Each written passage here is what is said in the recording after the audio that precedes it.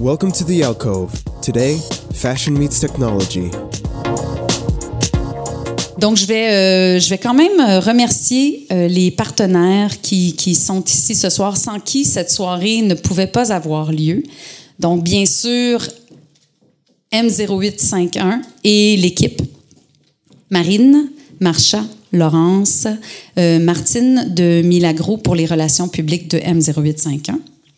L'hôtel William Gray. Les événements Marilyn. Les petites bouchées d'Apronte. Les délices sucrées de Sucre Brun, le vin qui est une gracieuseté de Jardin d'Emmanuel, et bien sûr notre fidèle collaborateur et partenaire ModeXTech pour le son et la diffusion sur podcast. Donc, si jamais vous avez manqué des fois des réponses, des questions, il y a possibilité après de les réécouter. So we want to wish everybody a really warm welcome. This is our last alcove of the year, and it's our first panel, so this is a big one for us. We've been toying with the idea for a long time of doing a panel because what we're all about is having meaningful conversations, and we thought, why not bring some different experts and have some great conversations around fashion and tech. Our goal tonight, first and foremost, is to make sure that everybody has a really good time, including our panelists, who are, for some, it is a first for them as well. But most importantly, we want everybody to walk away feeling like we've had the chance to tackle some of the issues that are important to all of us, including, fashion, marketing. All of these things are now touching us as individuals, as consumers. And so we hopefully will walk away with this with some more questions and hopefully some answers.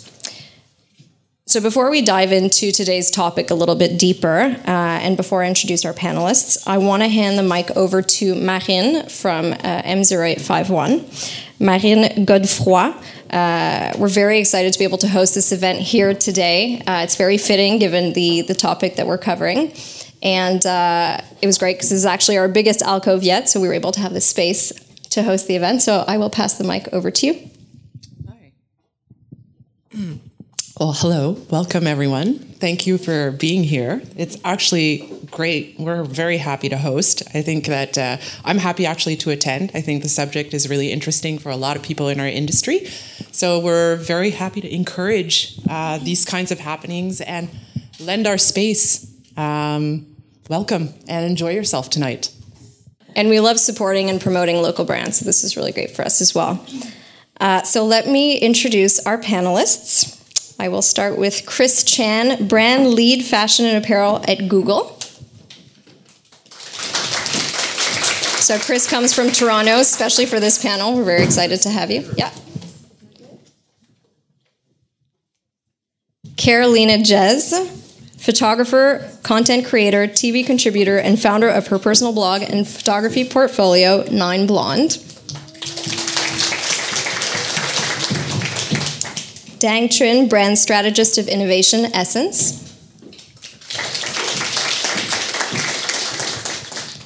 Viera Ndijiru, senior director, brand development, Call It Spring, ALDO. And finally, Debbie Zakaib, executive director of Grappe mmode. So a big welcome to everybody, and thank you so much for doing this with us tonight. When we talk about fashion and tech, those used to be two very distinct worlds, and as we all know now, they collide every single day.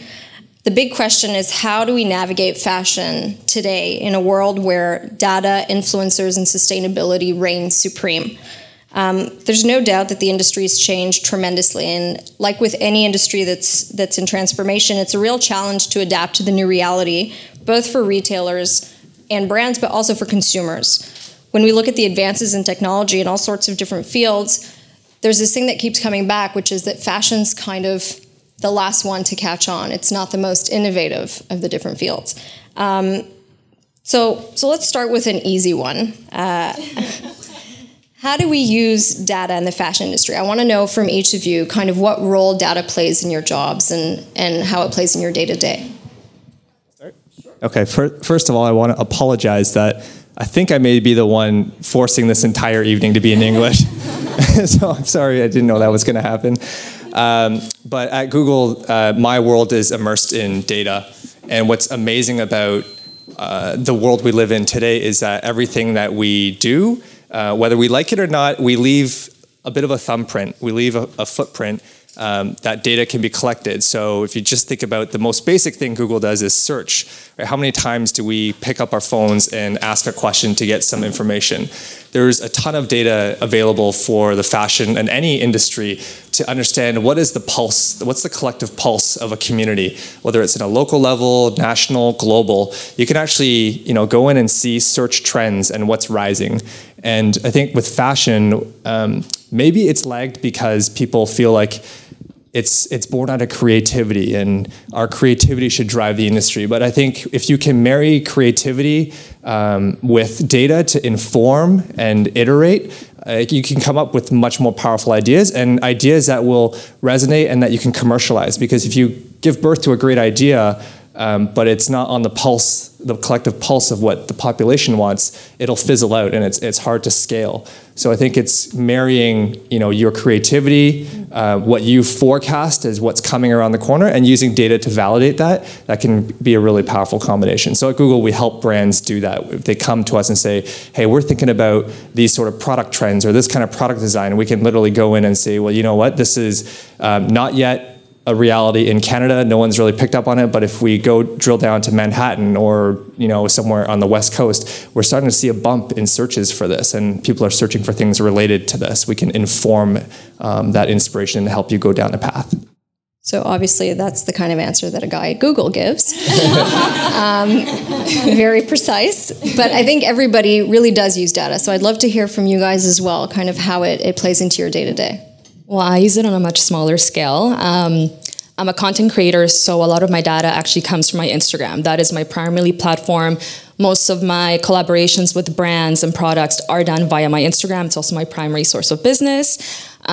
So having the ability to see insights and seeing the target market, the age group, the sex of my followers, whether they're male or female, really allows me to kind of work on the content that I create and know what I should be putting out in the market that's going to kind of speak out to my audience. And it's also a great tool for me to use with brands, because when I follow up with them after, they ask me questions like, so what country were your viewers from? Like, what was the age demographic? So for me, it's very important to be able to have access to those insights to further build my relationships with the brands that I work with and strategize on what kind of content we're going to produce moving on in the future. On that note, I think that the fashion industry is definitely led by creative. It's led by emotion and intuition. So our goal is to really promote that and to really sponsor that. So by having a data analysis team and whatnot to really support the ideas and creativity that we want to put forward, definitely confirms our intuition. And it's a constant balance of again, intuition and data performance that keeps on going, essentially. I would add that it allows for tradespeople. So, example, if you're really good at your craft and you look to scale it, it becomes very difficult to keep that human touch.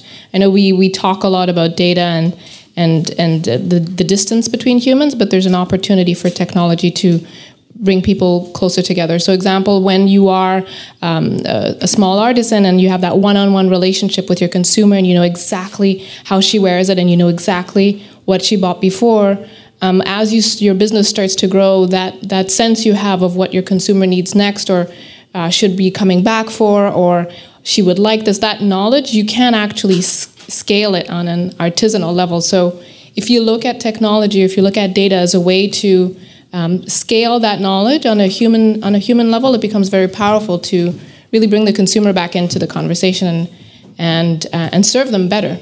Instead of feeling like you're feeding your business, you're trying to solve challenges that consumer is having at that moment, whether it's through fashion or beautiful leather pieces like here or footwear or accessories. It's ultimately they're looking to solve for something, and if you know what that is, then you can bring value to their day, and data can do that for you at scale. Alors moi, j'ai beaucoup parlé en travaillant à la grappe mmode, j'ai beaucoup parlé de l'industrie. Donc, on a beaucoup de perspectives here. People are talking about their company. I will talk more on an industry level. Data, we use at different level. We use it to inform the industry, to inform the entrepreneurs, les gestionnaires on all the different information, data, resources, programs that that are available, so they can make better decisions. But also, we use it to show how important the fashion industry is in Quebec. So, for example, in Quebec, 83,000 jobs are created in our industry. So, 82 000 en fait emplois sont créés dans l'industrie de la mode au Québec. C'est plus que l'aéronautique, c'est plus que la santé, c'est vraiment une industrie hyper importante. It's an industry that is very at the economic level very important for our region. So we use data to support to show it's important, and the government should be should work with us to make sure that our industry, our companies have all the elements, the tools to be able to to grow, to develop their company and stay in Quebec. So we use data, for example, say that the Quebec fashion is $7 billion in terms of revenue for Quebec, which is very important. And so we should pay attention to our industry and all the people that work to make it very prosperous. Well, thank you, Arun, for sharing those insights on data. Viara, you mentioned something that we will get to later, which is really the human touch, and I think that's important to talk about when we talk about data. But I want to talk about the idea of trust. And whenever we talk about data, it's a little bit tough because we've become used to this as consumers, that we want brands to almost anticipate what we want and what we need, and we want them to cater to our needs, yet we feel a little bit reserved about giving them our private information. So how do you navigate that kind of dichotomy between wanting to share the data so you can have a better experience, but then being mindful that you want to keep that privacy? I mean, we can, whenever you want to answer, just go. You're like, you can take that one.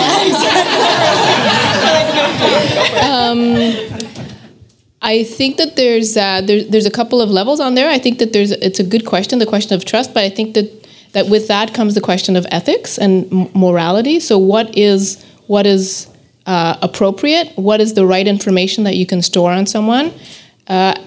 And I think it's bigger than our industry, and I would probably defer to Debbie, but I think it's also like, as a society, what is appropriate information to store on a person, and what kind of rules, what kind of policies surround that in terms of protecting consumers from not just overt or I want to say savage commercial interest, but also potentially hacking of any sort. So for us at ALDO, obviously it's a question of cybersecurity, and it's a question of IT, and it's a question of making sure that you store with the appropriate kind of legislation or structures around it. But I think it goes deeper than that. I think we as a society have to ask ourselves, what is appropriate information to ask, to store, and to potentially share? So let me kind of come back to you on this.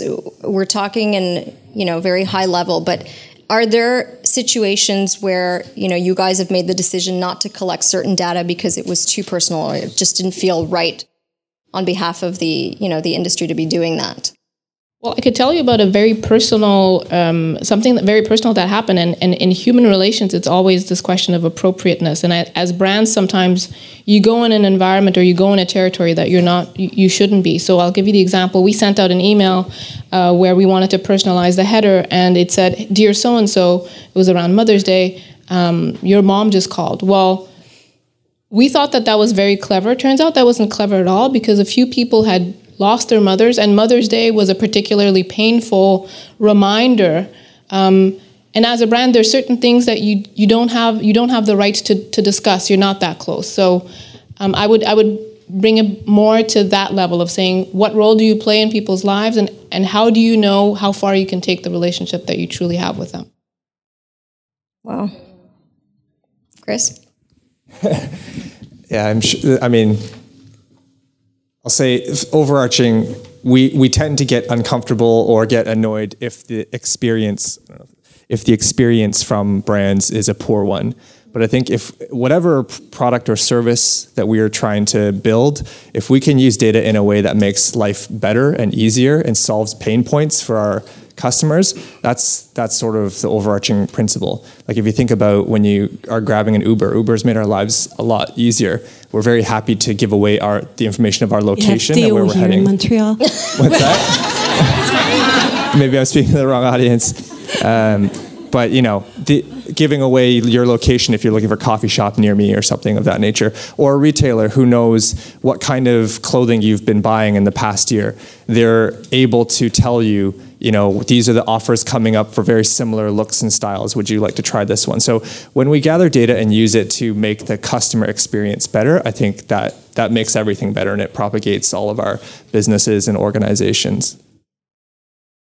Anyone have anything? I think people are, I read a lot about this subject because we were coming here, and what they say is that people are willing to give data if they get something back in return as a benefit or an advantage or a rebate, or so there's a level, a continuum of how much you can ask for something in return. And also when you're engaged in an environment or in with a company or a brand, you're willing to give that information to get something in return. But when you are outside of that relationship, you're sort of not, you probably don't want to get that intimate. So when it's over, that relationship or that connection, you should not be followed with questions or, so it's easy to see when you're shopping for red boots on the internet, and we all love red boots. And then, like 2 days later, you get advertising on Facebook. So there's all those. And I still get weirded out by remarketing. Like seeing what I'd searched always there. It's like, I don't know about you guys, but I feel like it's a little bit creepy. Yeah, it's creepy. Invasive. I would say invasive. Yes, that's the right word. Invasive. It works. So, also, oh no, go ahead, continue. But we all think that all the companies are, ont entrepris le virage numérique, puis ils sont vraiment. Mais au Québec, il y a seulement 14%, only 14% of retail businesses that have a website, and it's not necessarily active or transactional. So there's a lot to be done still in that area, and there's all the big data gathering. The companies have a lot of information on social media or on their customers, but at the end, analyzing that data is something very difficult, and the companies are not yet tooled, or they don't have necessarily the training to be able to, and ALDO is a good example of a company that does that very, very well and very centered on the consumer, and they take the time to have an innovative culture at every level of the value chain. And they're very they understand and they analyze data very well. So maybe you want to talk about that. Well, I actually I want to kind of merge onto something else when we talk about data, because I think it's really important that we touch on this. You talked about the human touch, Vera, and we talk a lot about intuition. I know, Carolina, you have a lot of thoughts on this as well, but where is that middle between data and intuition? You're saying Dan, you were saying it's a very creative field. How do you find that middle? Where do you know when to stop with the data? Where do you stop listening to the data because it just doesn't feel right? What's great about SSENSE is the company is led by fairly, fair to say, millennials. So we're all extremely connected. We're all extremely savvy, and things are moving fast. And there's this very independent mindset. One, because we're based in Montreal, and two, it's just a natural side of the company. So you have the left brain side of it. So you have the data analysis, the sales team, performance team and whatnot, and you have the right brain side of it, which is like the creative, the buyers, the whole marketing team and whatnot. So we believe in the intelligence of both sides. Therefore, we work really closely and challenge each other on a constant daily basis, and every decisions we make is always debated upon. So all the perspective is always looked into and discussed and re-questioned. So we're constantly challenging ourselves, therefore constantly challenging the industry as well. So I think it's a matter of being very transparent about your thoughts and trust the people that is around the table when making these decisions. But my intuition tells me at the end of the day that it is a very intuition-based, although data definitely informs these decisions. Carolina, what about for you? I kind of agree with you, actually. First of all, I'm very open with sharing my insights and analytics with brands. The reason why is because I want them to understand what my target market is. So, for example, for me, it's females that are 25 to 35. 60% of them live in Canada. My second demographic are the States. And I feel like that's going to make brands perhaps not market certain things on my outlets because it's not going to make sense for their demographic. So in that case, I don't mind sharing that data. However, I'm very big on intuition as well. I will take my data into consideration, but at the end of the day, I'm still a creative in my mind. I want to put forth what feels organic for me, and I'm very open to working with brands, but at the end of the day, I want to be the decision maker, and I feel like I know what works for my followers and my demographics. So I think this is kind of a good segue to start talking about influencers, and I know that this is a word that we've heard a million times, and everyone kind of has their own opinion on it, but if we look at, the way that companies are trying to navigate social media now and use it as a business tool to enhance performance, you can't talk about social media without talking about influencers. It's just, they're one and the same at this point.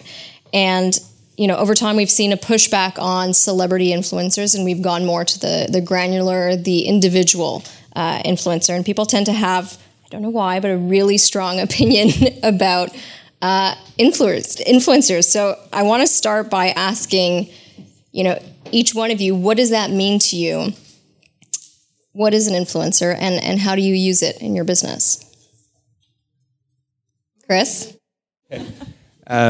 There is absolutely a role for influencers to play. I'm going to come at it from a brand building standpoint. I think influencers have a role to play.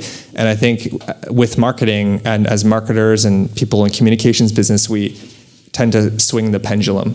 So I think maybe we're swinging, this is a personal point of view, I think maybe we're swinging the pendulum a bit far on influencers as part of a holistic marketing mix. I think it's the shiny new object that's popped up in the last few years, and some marketers may be defaulting there and saying, I need to have an influencer program because everybody else is doing it.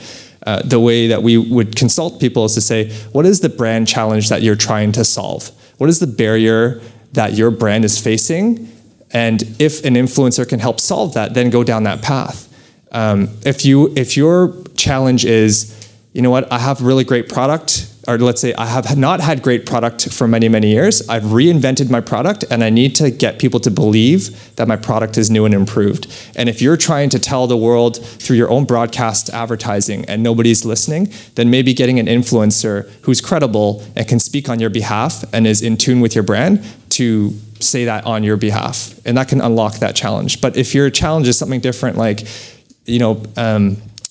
people don't know what the values of your brand are, then maybe you want to tell a story. What was the genesis of your brand? Why did you start it? What are the values of your brand? You may not need an influencer there. That an influencer might be part of the second stage of that story. But I would say start with what's the challenge or the problem you're trying to solve, and then attach an influencer if that's the way to address it. VR, is that how you've done it? It's interesting because I'm not a millennial. I know, shocking. But one of the things is I saw how influencers came on, and I still remember the article I read, and it was the International Herald Tribune, and she was talking about these blasted influencers, and she was referring to Susie Bubble at the time, and she was saying how these influencers were getting the front row, and it's so funny because in terms of our industry, this idea of influencer without the credentials of like a reputable either academic background, like a Central St. Martin's, etc., or having the insider's view, like an Isabella Blow, or writing for a reputable, storied chronicle or periodical, you did not have that insider's access, and you did not have a right to comment for the rest of us.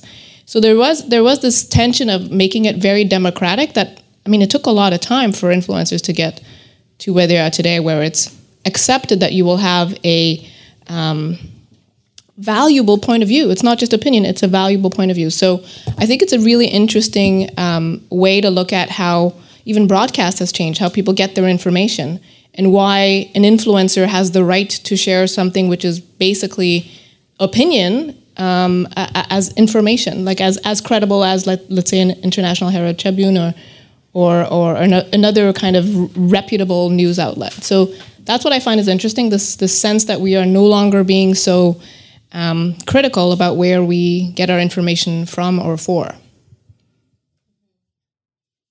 Sorry. I think with the shift and, the avenue of the social media, it definitely changed everything. Whereas before, the information was printed and whatnot, and if you were really curious, you would know which magazine to buy to get the latest news. Whereas the social media platforms now, it's a very aesthetic-based platform. Therefore, our generation and the new generation are very comfortable with that rapid information flow. So they play with that, and I think it's up to us to be critical as well as to who we do think is influencers and who we do think are sort of like, trolling the internet and whatnot, for lack of a better word. But I do think that the internet definitely changed, what an influencer is, and even again, it goes back to the accessibility of the information and how fast you are to grasp it and re-inject it back in the pool of information. I think you bring up an important point, which is what is an influencer? And you might not have the same approach to that as, a brand like ALDO, which is probably more traditional in the use of influencers. What is an influencer to SSENSE? I mean, to be honest, it's really not a model that we use. We've been, for the past 2 years, we've been putting a lot of effort on our editorial content. All of the piece that we build is, produced in-house, and this is something that we really wanted to put forward and use that best practice. We're working with an editor-in-chief that is based in Berlin from the magazine 032C, and we chose him expressly for his critical point of view on, the fashion industry, the art industry, politics, and whatnot. So already that partnership speaks a lot of the type of content that we want to produce and put out there and sort of express our point of view, essentially. So an influencer is not really that term. It's much more about the personality that we believe in and want to put forward based on their perspective and how they're challenging status quo on a global level. It's a person with influence, just maybe not in the way that we would describe. Because of social media, again, it goes back to that. There's so many influencers. So it's up to, your point of view or your brand and what you believe in to select and curate your community, essentially, that speaks to your own values and hopefully bring a new perspective to the industry. Carolina? Yeah, and I think brands are getting smarter and smarter every day. And to me, I hate the term influencer, we spoke about this. I consider them more like content creators. But I think there's a fine line. There's the influencers that will literally just post anything and everything you give them if they're getting paid. And there's the influencers that actually take pride in their craft and they're offering the brand something else. And I think brands now more than ever, instead of just pushing out content via 200, let's say, influencers, or partnering up for longer term relationships with a grouping that suits their vision and their aesthetic. And I feel like if you have something else to offer besides just looking pretty in a picture, so for example, we have Candace here, who's also an amazing photographer. She brings... She's like, what?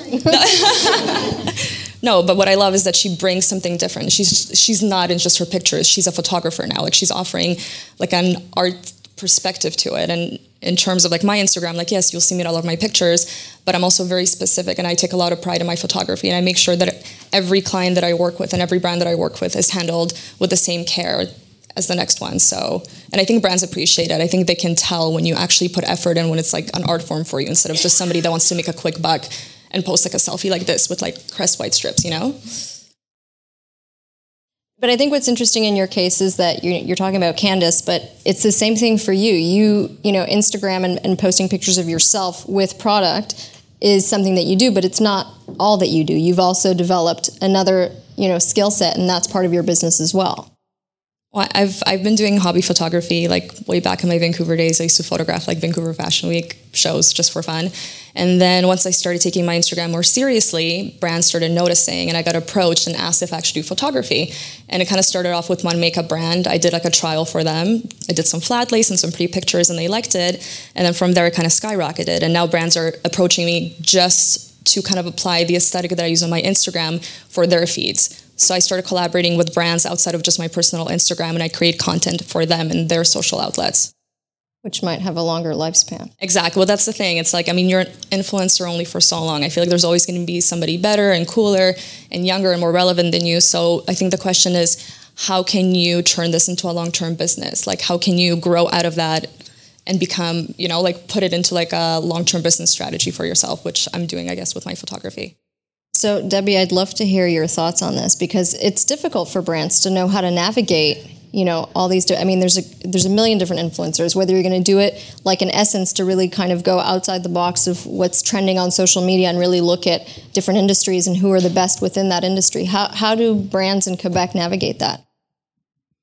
Alors moi, je trouve que c'est un moment dans l'histoire qui est vraiment intéressant pour les entrepreneurs, pour les gestionnaires, parce que tout le monde est à la recherche du nouveau modèle d'affaires, de la nouvelle façon de contacter le consommateur, d'avoir une pertinence, un contact, une connexion avec le consommateur. En même temps, tous les modèles d'affaires, de communication, de marketing sont en train il y a vraiment une mutation, une évolution. Les Fashion Week, tout le monde est en train de tester des nouveaux modèles. Et la façon de communiquer aux consommateurs, mais à tous les niveaux de la chaîne de valeur d'une entreprise. Les influenceurs, c'est la même chose. Il y a comme un continuum, parce que quand on pense à ça, vous êtes tous des influenceurs. On en parlait aujourd'hui. Un influenceur, c'est quelqu'un à qui tu as confiance. You trust that person, and you say that you trust that what they recommend or what they're telling you that you should buy or try is a good suggestion, right?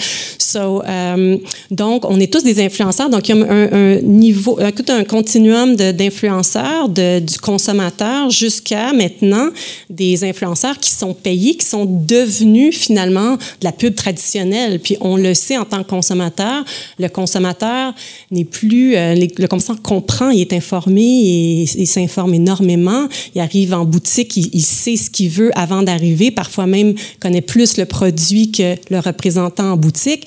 Donc les influenceurs, c'est vraiment, on teste des choses, puis je suis sûre que si on a la même conversation dans 10 ans, mais ça va avoir vraiment encore beaucoup évolué. Mais je pense que ce qui est important, c'est ce que vous dites, c'est toute la notion de trust. C'est important maintenant, les gens, ils s'informent, puis ils sont au courant, puis il faut avoir une connexion réelle avec les consommateurs. I like that you bring up kind of trust again, and it brings us to talk about something that's, I feel like, has turned into such a buzzword, which is authenticity. You know, everyone wants to be authentic. Every brand wants to put forward authentic content. And when we look at influencers, I think more and more the sense that it's turning into like traditional advertising. Just, you know, recently the FTC has started cracking down really on how people post paid images. You now have to hashtag ad. It has to be very clear. But then you look at somebody, you know, like Carolina, who might have a partnership for a year with a brand. Does that mean that every time you're interacting with them, you have to indicate this is somebody that's paying you? How does that model evolving change the way you might work with influencers? Vera? I don't think that there's anything wrong with it saying that it's an ad. I think quite the contrary, that it's transparent. I don't know that authenticity is not, to your point, just another buzzword. C'est un mot qui est très galvaudé. Je veux dire, it doesn't mean anything anymore. That's how much people are using it. But I think transparent and truthful and honest are still words that mean something. And it doesn't mean that your ad is going to be any less effective. I mean, remarketing, we talked about it. People know it's an ad. Yeah. It still works. So I don't think that the fact that you're writing ad changes anything. I think it just... Again, if as a group, as a society, community, we believe that it's important that you know that you're being exposed to advertisement, I think that that's probably a good thing. Also, I think your followers are smart enough now to know if it's a brand or a product that you would use day to day, or if it's something that you're just getting paid for. So for me personally, I don't mind putting ad because I really try to work with brands and products that I truly believe in. And I wouldn't just, let's say it's like a jacket company. Like, would I just wear this jacket today because I'm getting paid? Or is this a jacket that I would continuously wear for like the next like 2 seasons? So I think that's really important too, is like stay true to like who you really are, because your audience is not stupid. And they're gonna, once they notice that you're faking it, you're gonna lose the credibility that you have. All right. So I do want to talk about kind of how this model is going to change. We're saying that already it's changed so much. Who are we going to look to help influence our consumers tomorrow? It's a little bit loaded, but Google, what can you tell us about this? You know, we're seeing that anybody can be an influencer, really. It's the population, and I think it's real people, real opinions that inform us. Think of all the ratings and reviews that we rely on to make our purchase decisions. Think about all the how-to videos and advice and tips and hacks that we turn to from a peer-to-peer standpoint. Sometimes it's almost like the more authentic that video looks, again, that word authentic, but if it's like shot in low lighting in someone's basement, it's almost like I can identify with that person because that's me struggling in the basement with my, fix-it project. So I think the definition of influencers will continue to expand, and it'll be really rooted in how relatable the influencer is to the consumer in their journey. I think it's a matter of a community. I think that we are in an era where individualism is very strong, and I feel like there's a shift towards community and collectiveness. So I think it's not only a matter of like one voice, but rather a matter of a multiple voice that creates this, influence in a global matter, especially with what's going on in politics and whatnot. So I think in reaction to that, it's, brands that are close to their, community and whatnot, and really nourishes that, will have a huge influence on the longer term. I really like this idea of peer-to-peer. It's similar to, when you have, when you're in class, when you're a kid and you turn around and say, hey, do you have a piece of paper or do you have a pen? Like, I like this idea of bringing it back to something that's very real and valuable. I think real and valuable will always have a place for shoppers and consumers. If you give them real value and you help them solve a real challenge in an effective way, they will show you gratitude by continuing to purchase with you. I think as brands, sometimes we get a little bit too clever. We try to get a little bit too clever. And to Chris's point, sometimes what people are looking for is just a simple piece of advice that lets them solve whatever problem that they have at that moment in a fast and easy way. Debbie, is that what you're seeing? Yeah, I think when models are changing, it gives everyone great opportunities. And it's the perfect time to test different things, and which is great because les portes sont ouvertes et on peut essayer plein de nouveaux modèles d'affaires et l'originalité, le côté privé, intime, custom, c'est-à-dire que maintenant on a tellement un contact direct avec le consommateur, on a de l'information, on lui demande ce qu'il veut, donc la personne devient elle-même son propre marketing, finalement, c'est elle qui se promouvoit pour toi. On voit beaucoup de modèles, justement, qui sont en train de développer au niveau de choisir toi-même des composantes d'un vêtement, du custom, du fait pour toi, selon, ou même des envois qui sont faits, des produits par les entreprises qui sont basés sur des choix antérieurs.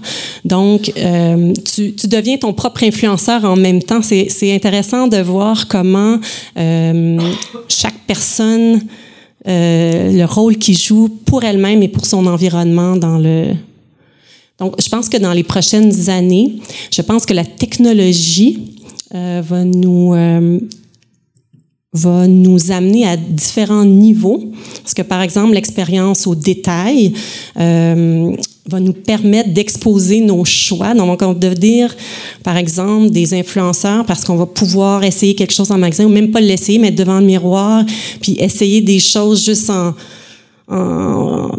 faisant déplacer des différents morceaux, on va pouvoir exposer ça sur les réseaux sociaux, pouvoir s'exposer et exposer nos préférences et tout ça.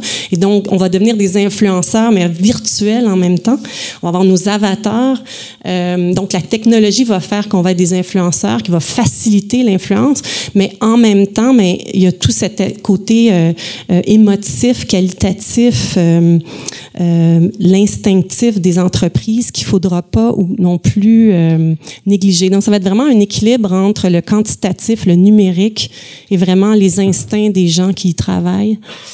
Donc, je sais pas, c'est un autre volet qu'il faut explorer, là. C'est pas les mêmes réponses, mais je pense qu'on va, on va tous devenir des vecteurs de changement, ouais, individuellement. So I think, yeah, the idea that we're kind of all going to become influencers in our own right because a lot of the choices that we're going to make are going to be based on kind of what we've done in the past. And that's also kind of driven by what we talked about before, which is data, and being able to kind of navigate that way. I just want to check how we are for time. 10 minutes? Okay. So I do want to go onto another topic, which is sustainability. I know that everyone's really excited about this one. Listen, there's a lot of aspects when we talk about sustainability, and we're going to try to cover the most important ones today, but there's really three that stand out. The effects of fashion on the environment, the societal impacts and ethics of the fashion production cycle, and that's where we think of things like Rana Plaza that happened in 2013, where, you know, over 1,000 people died and over 2,500 people were injured. And all of that has a real impact on our collective conscience. And then the final aspect, which is sustainability in a broader term of the industry in itself. You know, how can fashion survive and transform given all of the things that we've talked about today and how they're going to keep changing? So I do want to start by talking about the environmental impact that fashion has. And, you know, if we had had this conversation 2 years ago and we wanted to have a frank discussion on sustainability, we would have had to have experts on sustainability. But given, you know, none of the people here today actually work on sustainability specifically, but because we all work within the fashion industry and because we're all consumers, we don't have a choice but to be conscious of this and to ask those questions. So I just want to preface this by saying, you know, it's okay to just give your opinion as a consumer. So I do want to talk about the environment. I don't know if you guys are aware to what point fashion has an impact on the environment. It's the second most polluting industry after oil. It uses the most water after agriculture. And basically, I have the thing here, 100 billion items produced worldwide each year. 3 out of 5 of those end up in a landfill or incinerated within 12 months of its production. So it's huge. It's really like a big topic that we need to think about. So my first question to my wonderful panel today is, does sustainability have an impact on your choices as, you know, an influencer a content creator or a brand or a company? What kind of role does it play in your day-to-day, if any?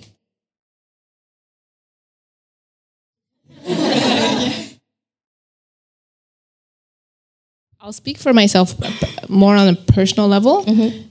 Full disclaimer, because I think this is more opinion than fact. But I have a sense that as a business, you look first to satisfy your consumer.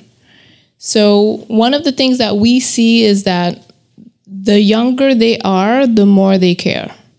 So the younger they are, the more they seem to be concerned about the world that they live in. But in terms of priorities, what a consumer will look for, at least the consumers we were talking to, is value. So there are trade-offs consumers make when they make choices. And if value and let's say long-range impact on let's say the environment is another, and you were to build in the true economic cost of what it actually costs, short, medium, and long term, and you were to pass that price back on to the consumer, I would be interested to see the choices that they make, because they choose with their pocketbook, so our consumers choose for us. So I think it's difficult for a company to think beyond that. When I'm in front of my consumer and I look to satisfy them, if what they're looking for primarily is value, then I will try to provide them as much value as I can, and I'll make the necessary trade-offs in my value chain to be able to pass that savings back on to them. So that's kind of it becomes very challenging. So I believe that we're going to have the answer when it makes business sense to be sustainable. So it needs to intersect. So in your opinion, it basically has to be dictated by the consumer. Well, there will be a point at which it will make business sense for it to be sustainable. But I don't think it's now. Anybody else? I'll respectfully push on that, if I could use that language. I think that if we don't, as an industry, get ahead of it, it's going to happen to us. So if we look at food and packaged food, that's going through a revolution. If you're a cereal brand and you're a cereal manufacturer, 15 years ago, you wouldn't have imagined that people would no longer walk down the cereal aisle. And at the time, if the business idea said you need to go organic, you need to go healthy, you would say, you know what? The consumer is not asking for that. It's too expensive. They're not willing to pay 2 times the price. Look at where we are now.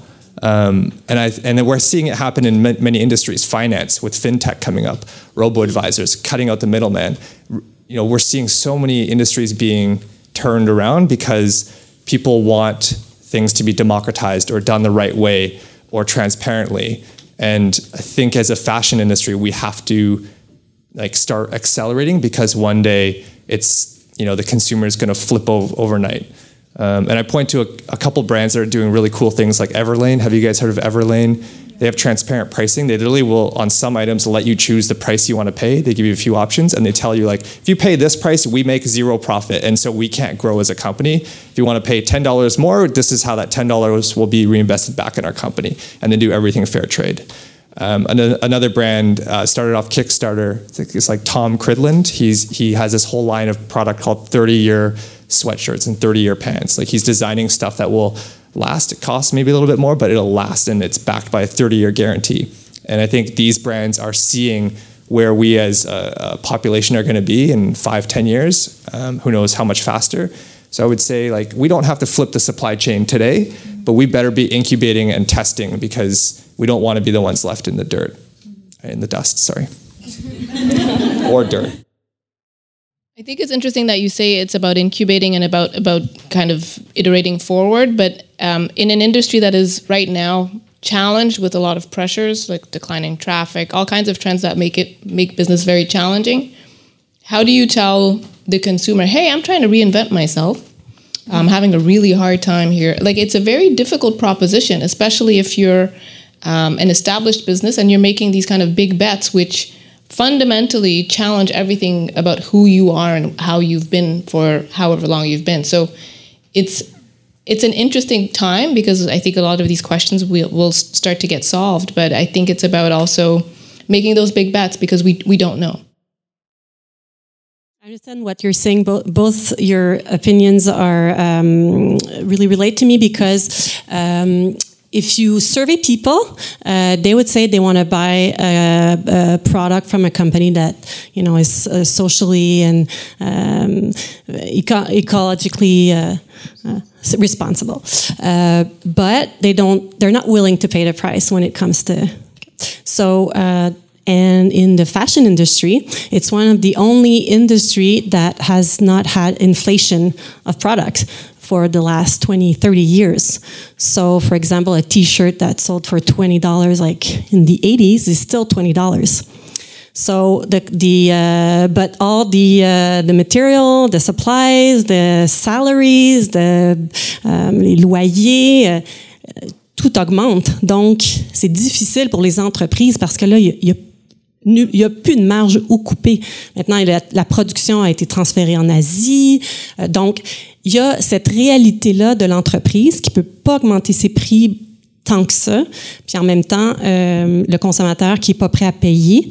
Puis le fast fashion aussi, on est habitué d'avoir des produits qui sont pas chers. Donc, dès qu'on en parlait, dès qu'il y a un trou, qu'on le jette au lieu de le réparer, il n'y a plus cette culture de réparation des vêtements, de conservation des vêtements. Puis en même temps, ben c'est vrai que les entreprises doivent réagir rapidement parce que ça sera pas très long que sur l'étiquetage, puis on le voit on food, we see it on the labeling. Soon, the companies will be rated on, le développement, leur responsabilité écologique, sociale, leur implication communautaire dans leur société, ce qu'ils redonnent, le respect des employés. Tout ça va être comme évalué. Il va y avoir vraiment une fiche pour chaque entreprise et le consommateur est conscient maintenant. On le voit in the food industry, we see it. Puis les consommateurs vont voter avec leur portefeuille, comme on dit, donc à tous les jours avec des choix de consommation. Et si les entreprises n'entreprennent pas ce virage-là rapidement et développent pas des modèles d'affaires qui viennent supporter ces décisions-là, ben ça se peut que ces entreprises-là ne puissent plus avoir le vote du consommateur. Puis pour revenir to Chris's example, what's Gildan's company that they just bought? American Apparel, to your point, what they do is they say one T-shirt. This was produced in Asia. It's $19. This one was produced in America, and it's $40. And the consumer chooses which one he wants to pay. And these are little. Do we know what the results of that are? No, not yet. But I'm sure the company knows. But it's going to come, and it's testing those little reflexes and. We'll have to find new models to be able to... I think what you guys are all kind of saying is transparency. You're saying that as the world evolves, the world of fashion, we're going to have to be more and more transparent because that's what the consumer is going to demand from us. And the question is, are we ready to do that? If your business model doesn't allow that, you'll come at one point, it's like le virage numérique. Si ton entreprise a pas, les entreprises québécoises qui n'ont pas pris le virage numérique dans les dernières décennies, mais beaucoup ont fermé. Donc, je pense que c'est la prochaine vague qui s'en vient. Et il va falloir aussi évaluer l'équilibre entre le numérique et le traditionnel, les espaces physiques, mais en même temps réévaluer toute la responsabilité sociale des entreprises. I think that's really interesting, and will bring me to my last question, which is, because we're out of time. Basically, you're saying that it used to be the digital transformation. Now we're looking at probably something more around sustainability and being responsible. When you guys look at each of your businesses and your brands, where do you see yourselves in 5-10 years? What problems would you like to solve, and where would you like to be? Also a loaded question. I think 5-10 years seems like an eternity. Honestly, It seems so far away. Even like just in terms of like business planning or business cycle, everything is becoming faster and shorter. So it's probably like we're talking about 5-10 years, but it might be 2. It seems like it's that the curve is exponential. It's going fast at an increasingly fast rate. So I don't think it's going to be 5 to 10 years. It's probably going to happen. There will be a tipping point that's close. So I talked about this crossover of when it makes business sense to do these things. It's probably closer than what we know, but it's not now, I don't think. So let me reframe that question. What kind of progress do you want to see? Dans les 10 prochaines années, on va avoir des gros changements. On va avoir des gros changements au détail. L'expérience au détail, c'est très, très important de développer une histoire avec ta marque, mais la proposer et bien la communiquer au détail sur le numérique. Toute l'automatisation va beaucoup, beaucoup changer l'industrie. Faut voir que dans 10-20 ans, on pourrait devenir aussi performant qu'en Asie pour la production, par exemple, parce que ça va tout être des robots. Alors, il faut décider en tant que société comment on fait la production. Ben, pas tout partout, là, mais je veux dire, il va y avoir beaucoup de modèles où dans la manufacture, ça va devenir des robots. Alors, il faut décider en tant qu'industrie est-ce qu'on investit dans la robotisation et pour être compétitif, parce que ça se peut que si on le fait pas, on sera plus compétitif dans 10-20 ans. Et en même temps, c'est des questions très morales, parce que beaucoup de marques québécoises basent beaucoup sur le talent, sur les compétences, le savoir-faire manuel. Donc, c'est des grosses décisions très déchirantes. Puis tout ce qui est sustainability, la responsabilité sociale, ça va être très, très important dans 10 prochains. Puis tout le respect du talent et des employés, je pense que il va y avoir un gros changement dans l'industrie, parce qu'on a parlé de sustainability puis de toute l'image, mais tout ce qui se passe à l'intérieur des manufactures, puis tout ça, il y a tellement une perception négative.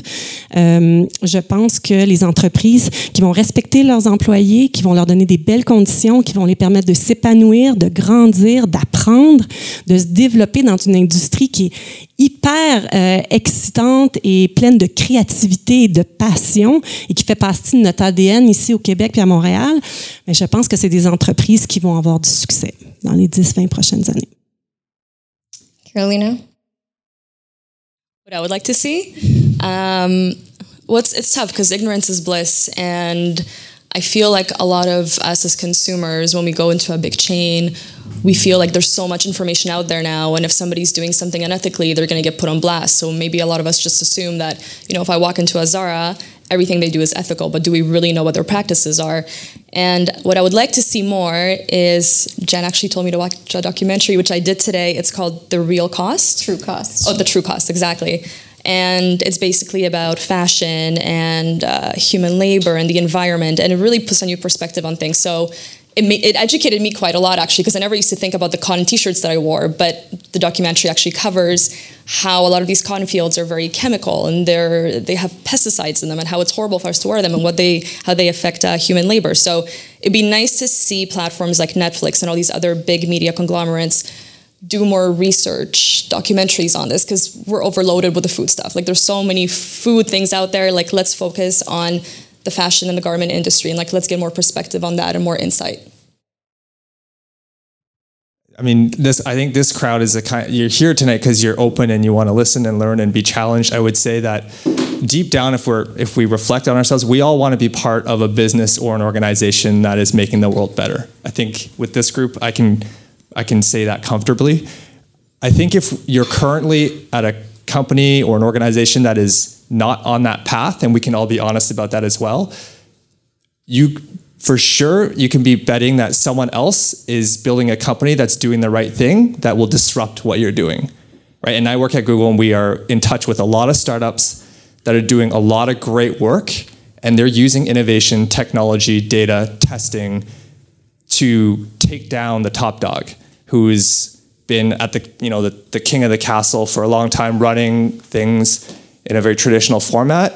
And we're literally in the time right now where things are getting disrupted massively. So if you're not feeling like your organization or company is on that path to making the world better and growing business, you have to start that change, because somebody else is cooking that right now. Yes. No, exactly. But to that point, I do feel that it's a thing now where being sustainable is sort of being aware and being, in touch with society and conditions and whatnot. But then it's about deciding what actions you're actually going to take and how you're going to take them. If influencing people from word of mouth for, a radical point of view and doing an event that is unexpected, would it have more meaningful impact than doing a marketing blast? I think that's the question that we need to ask ourselves. What does that actually means to us? And therefore, take actions that make sense. At SSENSE is something where we don't produce garments and we don't produce and we don't design. So we are partnering with, key luxury groups that are very active in sustainability. So to that point, we're still studying the case and trying to better understand what it means to us, essentially. Well, did you want to add something? You choose the brands you work with on that? I think it's, so being, part of that community, therefore we sort of support it, but having our own point of view on the entire subject is still something that we're looking into. But I agree with you in terms of the employment and really encouraging the talents and the human connection that is sometimes taken for granted, especially in a high performance industry. I think embracing that is definitely, hopefully, I would want to think that it's going to be a long lasting celebration at the end of the day. Well, thank you all. You've given us a lot to think about.